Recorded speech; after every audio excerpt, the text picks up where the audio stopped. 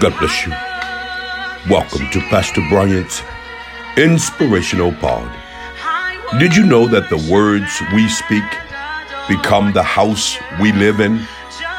That as we go through and as we deal with the various things that are going on in our life, it's imperative and important that we speak positively. They say that the words that you speak have the ability to either become flowers or weeds.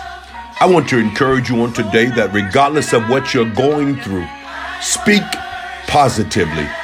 The word of the Lord shares with us in Proverbs 13, verses 2 and 3. A man shall eat good by the fruit of his mouth, but the soul of the transgressor shall eat violence. He that keepeth his mouth keepeth his life, but he that openeth wide his lips shall have destruction. I want to encourage you on today to speak positively today. Regardless of the situations that you're faced with, speak positively. Tell yourself that God's going to make a way. Tell yourself that God is doing a great work, that he's up to something in your life. Tell yourself that weeping may endure for a night, but your joy is coming in the morning.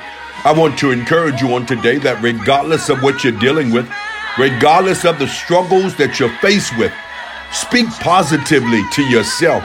Sometimes you got to go and look at yourself in the mirror and say, I shall live and not die, and declare glory, the works of the God of my salvation. God bless you. Until next time, I'm in his service.